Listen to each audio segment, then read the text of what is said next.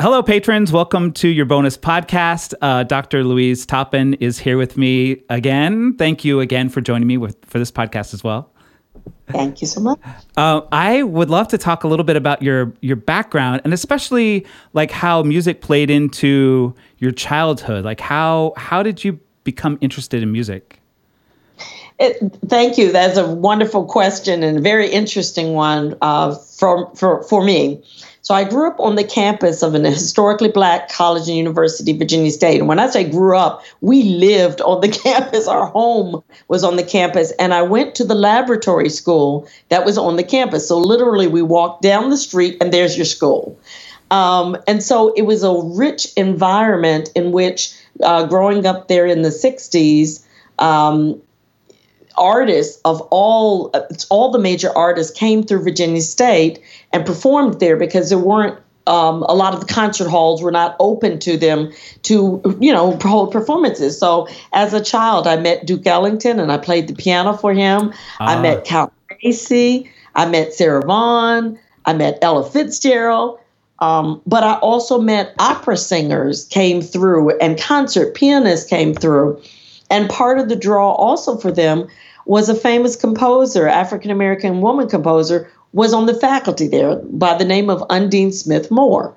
Who is she? She was known as the Dean of African-American Women Composers and was the first nominated for a Pulitzer as a woman for her oratorio called Scenes from the Life of a Martyr, which is a sort of a fictionalized story of Martin Luther King, but it's a commemorative to Martin Luther King. So as you can imagine, I'm right there in the center of a campus that's buzzing with musical activity of the highest level. At Willis Patterson, who was the first Black king on television in the All in the Night Visitors, he was a voice faculty member at the same time. Wow. Right. So it was a powerhouse. My father was a history professor. My mother was an English and reading professor, and they loved music themselves. And so they took us to all the concerts. And I know I saw premieres by Undine Moore when she composed something new. It was held in Owens Hall or Virginia Hall, and we were sitting right there to watch it.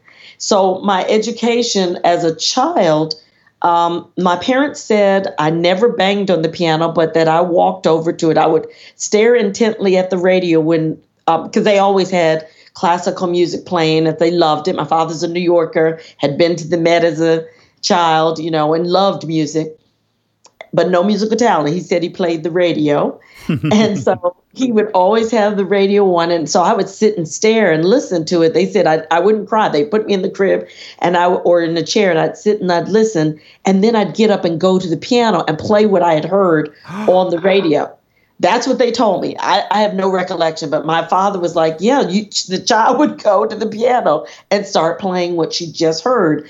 And they were both astute enough to know that that's what they had heard. And also, I'm the youngest of their three children. They knew that was strange. Right. My sister, who was right above me, was a piano student of that same famous composer, Undine Smith Moore. And so they called her and they said, the little one, her feet don't even touch the floor, but she's sitting there trying to play the piano. She's not banging at it. She's playing. What do we do? Because they were kind of freaked out. They were like, we've had two other kids. They didn't do this. What is the little one doing? And so she said, well, she's too young for piano lessons, but if you want her to tag along with her sister, she can come to the piano lessons that Avis is taking. So every Monday, my mother would take me by the hand and we'd go and take my sister over to Dr. Moore's house for the lessons. And I would watch intently for the amount of time. And then we'd come back home and I'm the one that would go practice. And I would play, and my parents did not, my sister would go read a book in the corner. Uh-huh. And I'm in the piano room just playing away at what they heard. And so since it was what my mother had heard in the lesson, she assumed it was my sister. And my sister got away with a lot. And so one day I remember my father coming down the steps and he kept saying, Avis, Avis, Avis. Well, I'm not Avis, so I kept playing. And he got to the doorway where I was playing and he was like, What, how did you do that? And I don't know why they were surprised. I was doing that with the radio, he said, but he said, that's not Avis. And Avis is sitting over there reading her book. Oh, no, it's me. She would just let me practice. And so again, he raced to the phone. He said, now the little one's practicing the music you gave the older one. And she said, well, I still think she's too young. So for years, I just went and watched the lesson. They did start making my sister practice, but they would also let me practice what I heard in the lessons. And so I just did that. I didn't start lessons until 11. Wow. And I was doing that for like 7 or 8 years before I had any lessons. So, with all that rich music around me, that's my music. My father's favorite piece was the Tchaikovsky Violin Concerto or Beethoven symphonies. I'd hear all of them. My mother loved Mahalia Jackson and had a wonderful recording of Leontine Price singing Aida. So you can get a sense of the music I'm hearing. They took us to the symphony, to the opera in the city and on the campus. It was very rich musically. Wow, what a upbringing. That's like, and I have just to throw it out there. Anyone who's an educator who's listening, I think you might have been old enough for piano lessons. Call me crazy, we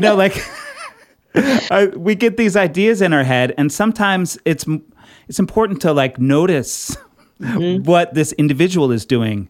Right. She was, and I know what she explained to them. She was afraid of burnout of having a child. Because, sometimes you see a child, they really are gung-ho when they're young, and then they burn out in a year or two. But I wasn't that kid. And also I should mention my elementary school, because it was a part of Virginia State University, we had faculty members who taught us certain areas. So we had PE with the faculty. We had art. I mean, with the actual art faculty and student teachers in art were teaching us art class, but every child was required to be in the orchestra. In second grade, if you took a string instrument, you started. Everybody else had to start in third grades with an instrument. So I was first chair clarinet in third grade and continued through sixth grade because we had to.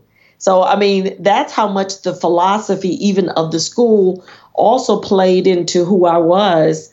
As you're asking me this question, I'm thinking about, wow, that really was an overly rich environment. And even, this is the last piece, our church, I belonged to the Episcopal Church, and it was a predominantly Black from the West Indies, his Episcopal Church. The organist of the church was the organist of the college.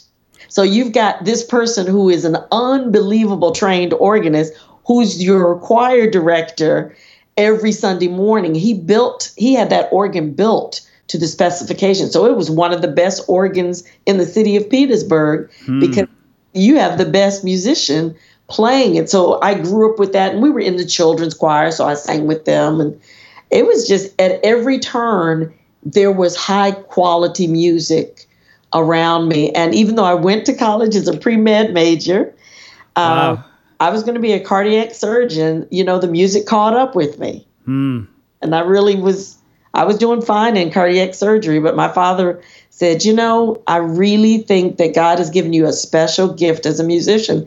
You need to switch your major. Wow, that's so amazing. Because a lot of parents might say, well, yes, sure, that's a lovely hobby, but keep on with med school. That was my mother. My mother was like, no. Oh my gosh. It's been so great to talk to you. I really, really enjoyed both of our conversations here. Likewise, Michael. Thank you for inviting me.